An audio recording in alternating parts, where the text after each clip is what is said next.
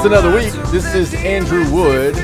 Thank you so much for tuning in, whether that be live over at Joy 620 or you're listening to the podcast. It's everywhere. That's where you can listen to it. Google Play, iTunes, Spotify, Podbean, wherever podcasts are found, you can find this show. We are grateful that you are tuning in as we continue to have a lot to talk about. You know, that's one thing about where we are currently in our society and our culture. There isn't a lack of information to discuss. And today I want to talk I told you last week I was going to read a book about how important it is to have a mom and a dad in a home with children. You know, the book came out last Tuesday. I had to do some traveling last week, so I was on a plane for a few hours, and I finished the book because I wanted to. First off, I thought the topic was relevant to what I do every single day and relevant to this show. And so I'll briefly walk through that with you and look at some things that I think is important. But I want to start with this study over at Institute for Family Studies, and it's entitled Lazy Dads, The Reckoning. And it's interesting, and the author says this: back in 2019, I wrote a provocative piece for this blog called The Myth of the Lazy Father. I drew attention to something that had irked me. As a husband and a father for a long time, repeatedly, researchers had shown that for married couples with kids in the modern U.S., total work time was pretty equitable between spouses when paid work and home were combined. Indeed, if anything, dads work a little more. And yet, the narrative always ran in the other direction, focusing on the particular types of work where moms shouldered more of the burden, such as childcare, and ignoring the possibility that couples' division of labor might simply reflect the varying preferences of men and women. Digging deeper into the American Time Use Survey, I showed that total work time was remarkably equal, even among couples where both worked or both worked full-time, contrary to notions of a second shift for working moms. That breadwinners tended to work more than stay-at-home parents, and in finding, indeed embarrassing to men, that stay-at-home moms worked way more than stay-at-home dads. As I noted, and my critics emphasized, there are many nuances to this issue and the measurement of work time. For instance, time is classified by primary activity, so if a parent watches TV while the kids play upstairs, that doesn't count as childcare time.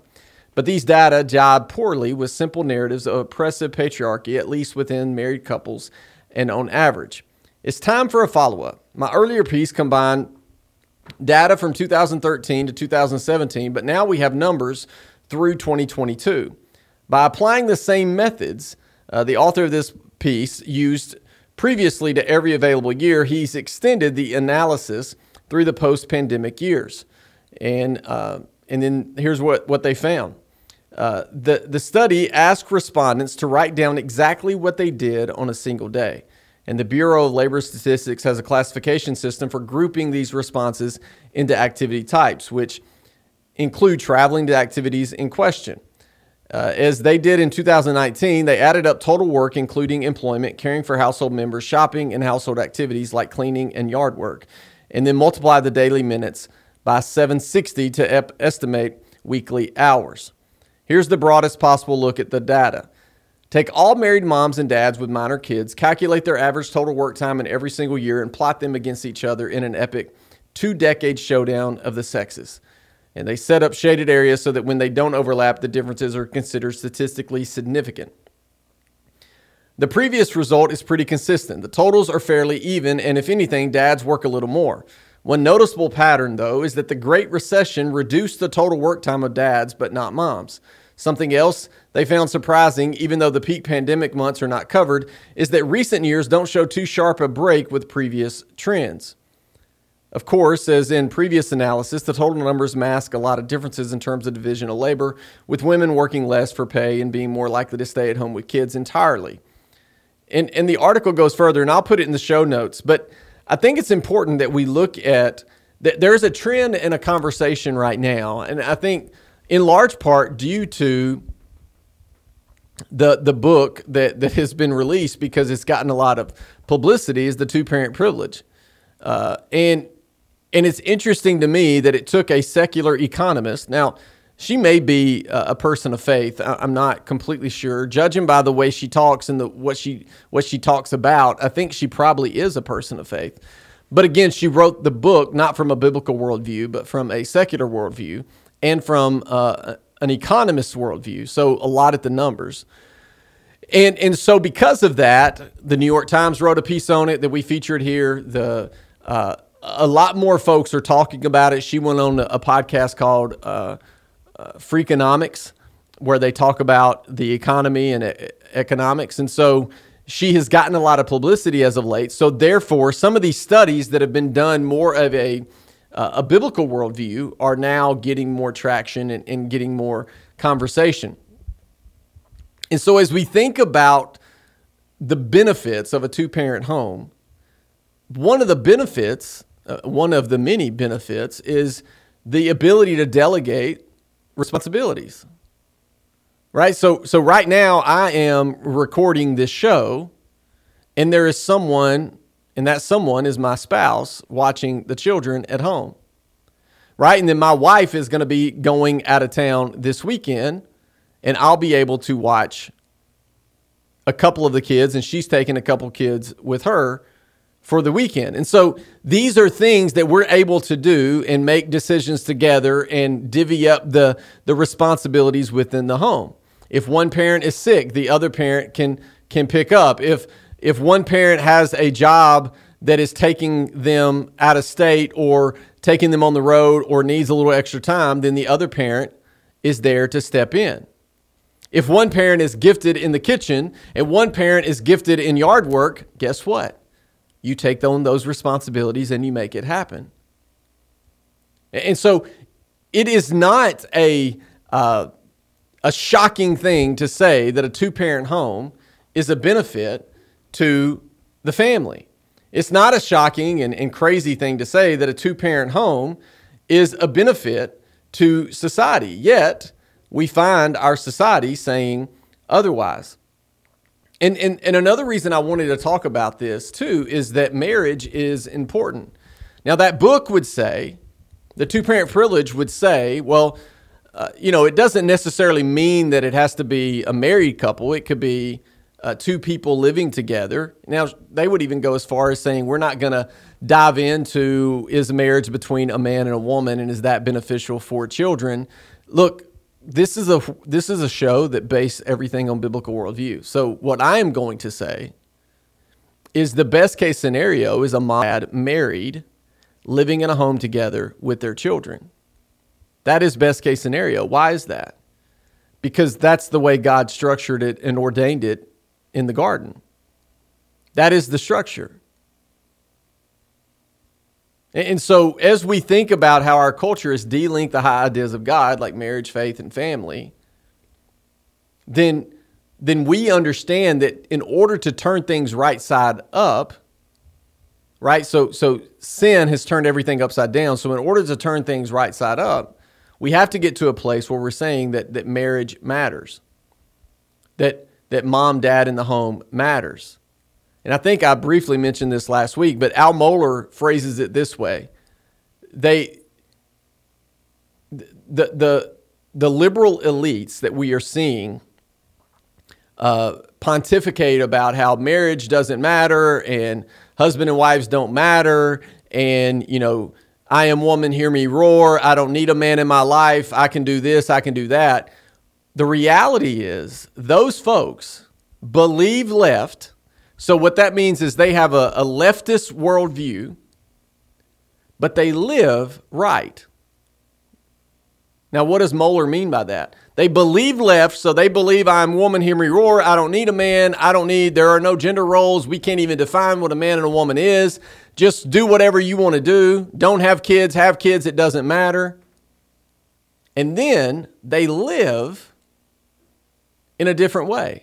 Now, what is that different way that they live? They live a traditional family system, meaning those same people that are spouting that nonsense live in a home with their spouse, raising their children. That is what we see. We see it across the board, though. We have folks that are arguing in opposition to school choice. We have folks that are literally leading student or teacher unions across this country that are leading on school boards for public schools that are leading against school choice, yet they have their children in charter schools. Yet they have their children in some of the best private schools. Why? Because they believe left and live right. And in the same way, we see this in the family structure in our society, where we say there are no gender roles.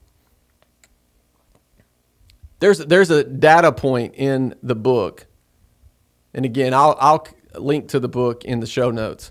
But there's a data point in 1960. I want you to hear this. In 1960, 5% of children were born to single-parent homes. 1960, 5% of children were born to single-parent homes. Do you know what that number is in 2019? Almost 50% of children are born to single-parent homes. Now, you're going to listen to that and you're going to say, well, that's because of teen pregnancy. No, it's not. Actually, teen pregnancy is lower now than it has been in the history of our country since we started collecting that data. Teen pregnancy is lower today than it's ever been. So it's not because of teen pregnancy.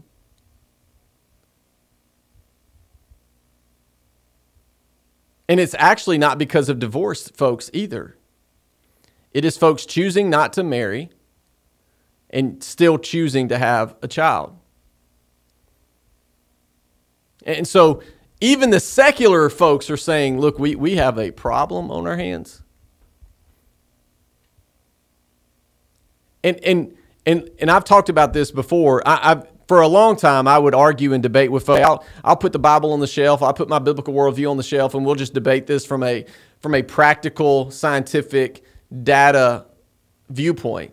I'm not doing that anymore. That's nonsense because I'm not going to put the Bible in God's authority on the shelf.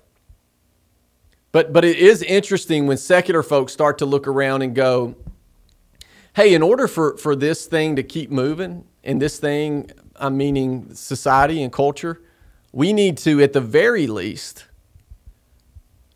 be able to replace those that are dying. Now, that sounds callous, but that's how a society works, right? So we have to have a ratio, kid to adult ratio, that as older folks retire, as older folks pass on, there needs to be younger folks that are stepping in and taking the place.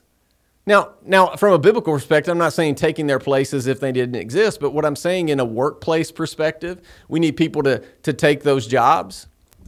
In a retirement perspective, whether it be Social Security or pension plans, what do you need? You need people to work in order for you to pay the retirement plans to those that have worked before you. In order for society to continue, there has to be a replacement model. Now, some would say, well, that's why we have immigration, right? And that's why but no, because if you look at the numbers, that's not even factoring in, because it's not like we're just immigrating children. That's not the case. And so from a societal level, from a cultural level, we have to be doing what we can to keep this ball rolling down the field. But instead, what we've done is we've said, yeah, don't have babies. Don't get married. And so we find ourselves in a moment where even economists and secular folks are going, look, folks, this is not good. It's not good for our children. It's not good for our prisons. It's not good for our society. It's not good for retirement. It's not good for our military. I sat down with my granddaddy over the weekend and we talked about the woes of the military. Why? Because their recruitment levels are down. Why is that? Well, part of that is we don't have the bodies to do that. So it affects everything. We'll talk more when we come back. So as we continue the conversation, look, I know that over the last little bit, I focused, and by a little bit, I mean the last 6 months or so, I focused quite a bit on marriage, on identity, and the reason why I've done that is because that it affects everything. And it's also what we are currently seeing in our current cultural crisis. I've been speaking a lot over the last few weeks. I've traveled, and I was in Illinois last week, and I was in Middle Tennessee last week. I'll be in Utah this weekend, speaking about the issue of life and why that matters. And everywhere I go and everywhere I'm speaking, I'm doing so from a biblical worldview, because we are losing that mindset. We're losing it. But what I'm finding is when I go speak to these room of hundreds of people, they're hungry for the truth. It doesn't matter if I'm preaching a sermon on a Sunday or I'm speaking to a group on a Thursday night. They're hungry for truth. They can look around themselves and their culture and see that there's a problem at hand. And so if we see that, then we should engage and desire to see a difference be made. And so as we look at what's happened in our society and in our country, recently, last Friday, Dianne Feinstein passed away. Senator Feinstein died on Friday, first elected to the U.S. Senate in 1992. The California Democrat was the longest-serving female senator in American history. As Christians, we should all grieve the passing of any human being. We can even respect the dedication she made to her country. But in our solemn respect at the passing of any human being, we should not let the media rewrite the story of who she was as a politician, a progressive stalwart whose convictions were on the opposite side of biblical values. This piece is over at World News, World Opinions, and I will, again, link to it in the show notes. Coverage of her death has emphasized her moderation. It said this: U.S. Senator Feinstein of California, centrist Democrat and champion of liberal causes, reads the lead of the Associated Press story of her passing. According to the New York Times, she called herself a political centrist. The LA Times declared that she was considered a moderate Democrat. The Washington Post headline blared that the centrist stalwart of the Senate dies at 90. This from the same paper that described terrorist Islamic State leader al-Baghdadi as an austere religious scholar. Now the question is, was this senator truly a centrist lawmaker? Well, the answer to that is no, not at all. Soon after her election to the Senate, she became a leading advocate of the 1994 federal assault weapons ban. After the lapse of the ban, she repeatedly introduced reauthorizations and other gun control measures. She often referenced the murders of gay rights icon Harvey Milk and San Francisco Mayor George Moscone as an inspiration for her fight against the Second Amendment rights. She served as president of San Francisco's Board of Supervisors at the time of the killings and succeeded Moscone as mayor. In July, Feinstein celebrated the delivery of the U.S. Navy's newest ship that they named Harvey Milk in a fitting final act of the LGBTQ advocacy that spanned her career. She introduced the so-called Respect for Marriage Act in 2011, which guaranteed federal recognition of same-sex marriage and repealed the Defense of Marriage Act before the Windsor and Obergefell decisions legalizing same-sex marriage. She was one of the only 14 senators to vote against the Defense of Marriage Act in 1996. She voted against President Clinton's Don't Ask, Don't Tell policy and was a lead advocate of its repeal in 2010. Not to be outdone, Planned Parenthood Affiliates of California President and CEO Jody Hicks celebrated the senator, stating she stood strongly alongside Planned Parenthood providers and patients to protect the right of women and others to control their bodies. She regularly scored 100 on Planned Parenthood Action Fund and NARAL Pro-Choice America's legislative scorecards. She scored 100. There's very few senators or reps that would score 100 on a pro-life card that claim to be super conservative. And this senator scored 100 on the abortion scorecard. In March of this year, she was an original co-sponsor of the Women's Health Protection Act, federal legislation that would guarantee unrestricted access to abortion and override state abortion regulations. She also held some unpopular views among the Democrats. It was not until 2018, for example, that she reversed her decade of support for the death penalty. At the time, she was facing a primary challenge from the left. Perhaps no single moment embodies the differing perceptions of the senator's politics more than a remark she made during the 2017 Court of Appeals confirmation hearing of Judge Amy Coney Barrett. Feinstein quoted Barrett, a devout Roman Catholic, about the ways her faith would influence her work as a judge. She said this: "Why is it that so many of us on this side have this very uncomfortable feeling that, dogma and law are two different things? And I think whatever religion it has its own dogma. The law is totally different. And I think in your case, Professor, when you read your speeches, the conclusion one draws is that the dogma lives loudly within you. And that's of concern when you come to big issues that large number of peoples have fought for years in this country. For conservatives, the questioning confirms the image of the senator as a progressive Democrat more than willing to sideline religiously based viewpoints, one who is often on the cutting edge of liberal politics, increasingly at odds with traditional American values inspired by Christian faith." Now, the article goes on and on and on. And what I would say is it's okay to have a discussion about a senator after they pass away on their policies and the legacy they leave behind. Now, it's also okay to say that she was the longest female serving senator in the history of this country. That is a milestone. But she pushed an agenda and a thought and a worldview that was anti-Christian and anti-gospel. And so it is okay to have that conversation. And it's baffling to me. Now, granted, you could argue, well, the Washington Post and the New York Times call her a centrist because to them, she was.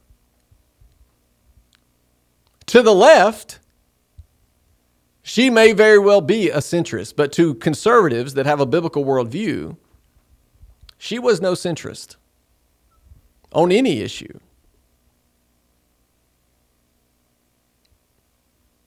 And she spent her legacy fighting for and advocating for things that are anti-gospel, things that are anti-biblical worldview, things that are anti-life, anti-traditional values, anti-natural family. So are we to celebrate that mindset? Are we to celebrate that viewpoint? I mean, I don't think so. Now, so as we have these conversations, we have to have ourselves a look at, does biblical worldview matter or not? Now, they would say, well, when you go vote, when you involve yourself in politics, you need to put Jesus on the shelf. You need to put your worldview on the shelf. Well, that's nonsense, because guess what, folks? When they go vote, when they walk into the halls of the Senate and they cast their vote, they're not putting their belief system on the shelf. No, of course not. It's as we've said on this show multiple times. Every institution is a theocracy. It just depends on who the theo is.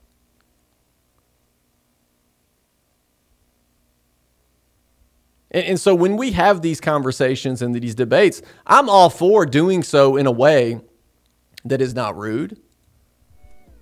But also I'm in for having those conversations and debates in ones that would hold up the good ideas of God. Unapologetically so. And pushing for abortion on demand and pushing to redefine marriage is not a biblical worldview, and it's certainly not something that we're going to celebrate. And so as we have these conversations, as we look at those who are elected officials, these are things that should matter to us. We'll talk more when we come back.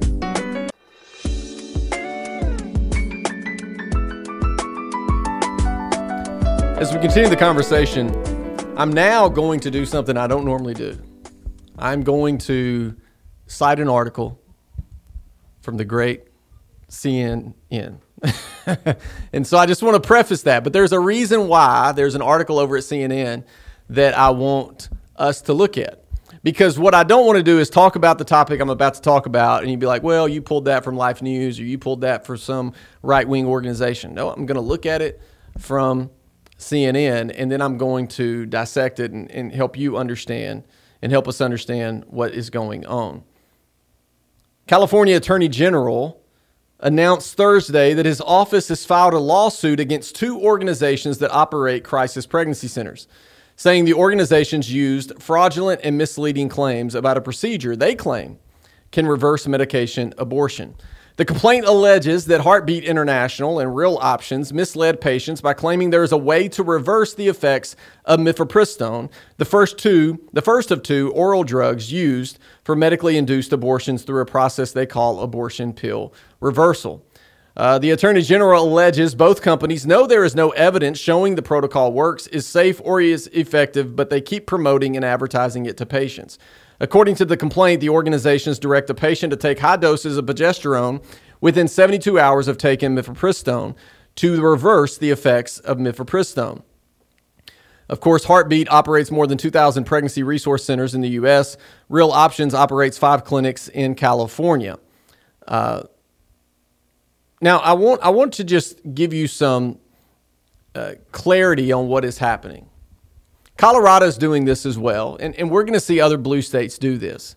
So even in the article, and I'll put it in the show notes, even in the article, you'll see they put reversal in quotes, and they put all these things in quotes to act like it's not happening. I spoke at an event in Fayetteville, Tennessee last week, in Middle Tennessee, and they shared a video at the event of a young lady and a young man who were faced with an unplanned pregnancy. That young lady drove to Virginia, was put, I want you to hear this, was put in a room with a bunch of other young ladies where they all took their abortion pills together. Now, does that sound like healthcare to you? Now, my wife is currently pregnant. When she goes for an ultrasound, do they put all the women in the same room together and everybody just has a big old group ultrasound? Of course not, because that would be ridiculous. But they put all these young ladies in a room together. It's almost as if they're saying this will be peer pressure. All of you will take these pills. They put them all in a room together, and they all took that first pill, mifepristone. Now, for some of you, you're like, what is mifepristone? What is that? What are abortions? What does that look like? You take that first pill, and it starves the baby. It cuts off progesterone. Your body naturally produces progesterone. If you have a good chance, if you found yourself pregnant again, the OB gave you progesterone. Why? Because we want to create a healthy environment for baby growing inside of you. My wife was given progesterone after we had a miscarriage. Why? To keep the pregnancy going. OBs have done this for years and for decades, and they say, well, that's not the proper use of the drug. It has been used off-label for this for decades. And so then a pro-life doctor said, what if after you take the first abortion pill, we gave you progesterone? Would it reverse the effects of that first pill? Well, I'm glad you asked, because that young lady that took the first pill and then went to bed that night and had a dream that she had her baby. She even felt the contractions. And she got up that morning and said, I messed up. I did the wrong thing. I shouldn't have took that pill. And she Googled reversing my abortion. And she came across a hotline. That hotline connected her to a pregnancy center in Middle Tennessee. That pregnancy center connected her to a doctor that got her on progesterone. And guess what? The baby is alive and well today. So when an attorney general says there are no data, there's nothing that shows this work, well, that's just plain nonsense. Actually, what we know is 60 to 70% of time it does reverse it. We've seen it. And there are babies walking around today because their mom regretted taking that abortion pill and they got on progesterone and baby has been born. We know that. And so the state of Colorado, the state of California, and I'm telling you, other states are going to come, are now suing pregnancy centers and suing organizations that work with pregnancy centers that would dare say taking progesterone, which is, again, natural, can possibly reverse an abortion. Now, why would they do that? This is where I have trouble at times when people say they're pro-choice. If you are pro-choice fully, and there is a way for a woman to counteract the first abortion pill because she changed her mind and wants to make another choice, wouldn't a pro-choice person say, well, you should be able to do that? Well, one would think that, but maybe some of these folks aren't truly pro-choice. And when I hear folks say this is about women's health and women's empowerment, it doesn't sound very empowering to women to put them all in a room together like they're cattle and tell them to take an abortion pill. That doesn't sound very empowering. That isn't, I am woman, hear me roar. That is, hey, get in here in this room. We're going to give you a pill to end the life of your child. And if you're in a room full of other people, maybe you won't ask any questions. That's not women's health, and that's certainly not health care. It's not. I'm telling you, if a pregnancy center today put a bunch of women in a room and just simply gave them pregnancy tests, we would be sued and raked over the coals because that's not women's health and that's not health care. Yeah, it's not. It's not. That's not how you do medicine. And so it is a sad day that in the best country on the planet, we are so about efficiency that we are coercing women to take abortion pills in a room together. And then we are chastising them when they say, I made the wrong decision and I want to reverse this. And I could give you example after an example after example after example of moms that have done that, taken progesterone, and went on to have their baby. It doesn't always work. It doesn't always reverse the effects. But it's possible. And they've done studies. And look, there was a study done trying to prove that progesterone wouldn't work. And they had to stop the study because the folks that were having complications were the ones that took placebo and didn't take progesterone. So the outcome of that study was going in the direction they didn't want it to go. So the pro-abortion doctors stopped the study altogether. So if you're paying attention in the news today and you're seeing, well, what does this mean, abortion pill reversal? What is happening in Colorado? What is happening in California? Well, what's happening is a lot of nonsense because they don't truly know, and then they haven't had conversations with women that have, in fact, reversed their abortion. Now, the sad truth is some of these folks in the abortion industry are now coming out and saying, well, just skip the first pill altogether. Just take the second pill that causes contractions. Just take that one. And just keep taking it until eventually you go into labor. That is what they're saying. Folks, that's not healthcare either.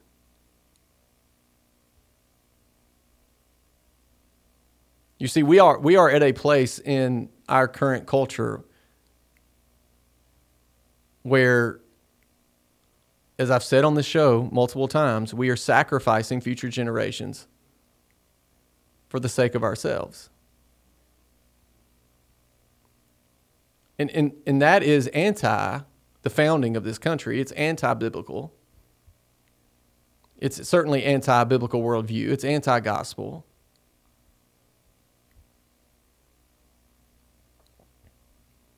Yet we continue down the path. It blows my mind that we can't look in the mirror and go, hey, folks, we got this wrong. We messed up. We messed up. And so as I watched that video last week of the story of that young lady And she was saying that it was almost as if the folks at the pregnancy center were angels sent to her. And now she's holding her baby. Like, you're not going to be able to tell them this doesn't work. You're not going to be able to tell that family that you can't reverse an abortion because they're literally holding their baby. And if it was up to the abortion industry, that baby would have never made it into society.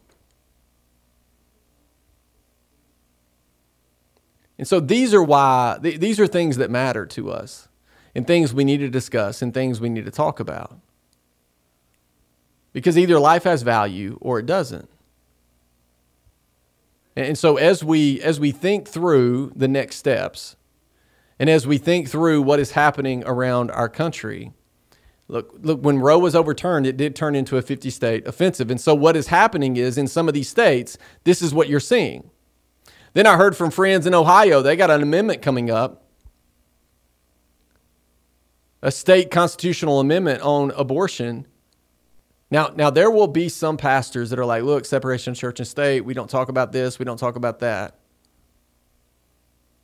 Folks, we have to talk about that.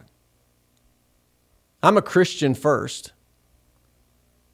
But also, if there is a piece of legislation that is going to go against my viewpoint in the biblical worldview and against life in the womb, I'm going to fight against that piece of legislation. And if I was a pastor, I would fight from the pulpit and I would encourage my congregants. Now you would say, well, we can't do that. No, we have to do that.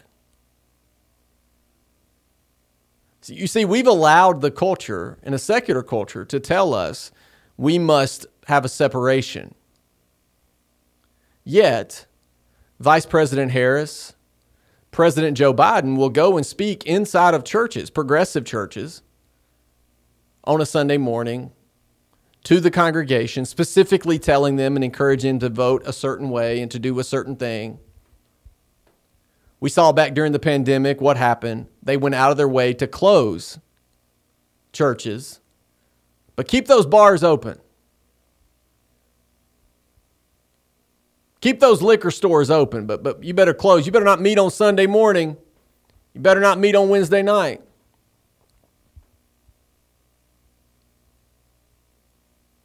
And so when we see what is happening in the state of Ohio or other states that are looking at constitutional amendments, we need the church to stand up. We need pastors that preach the whole counsel of God, that understand the inerrancy of Scripture. We need pastors to stand up and say, oh no, this is an issue that matters. And we need folks to get out and vote. The reason why we have a constitutional amendment in the state of Tennessee to protect life is because the church got engaged. Like, I need y'all to understand that. Pastors got engaged across the state of Tennessee. Shepherds led their flock, not to slaughter, but to celebrate the good ideas of God and protect life. And we need that in Ohio. Look, sometimes we find ourselves in moments of, well, but I don't want to, create conflict, or I don't want people to come after us. Look, the folks that would do that are not viewing things from a biblical worldview. It's the same thing when congressmen and senators say, well, I'm going to do this and I'm going to compromise here and compromise there. What ultimately happens when you compromise on good and evil, evil always triumphs, period. So don't compromise. We stand bold in the faith. We trust God is going to move, and we're going to seek to protect life. And so I pray that the folks in Ohio, that preachers and pastors in Ohio would energize and encourage their flock to engage in the battle that's before us. It matters, and life is going to be protected if we can step in and do what we need to do. We'll talk more next time. Thanks.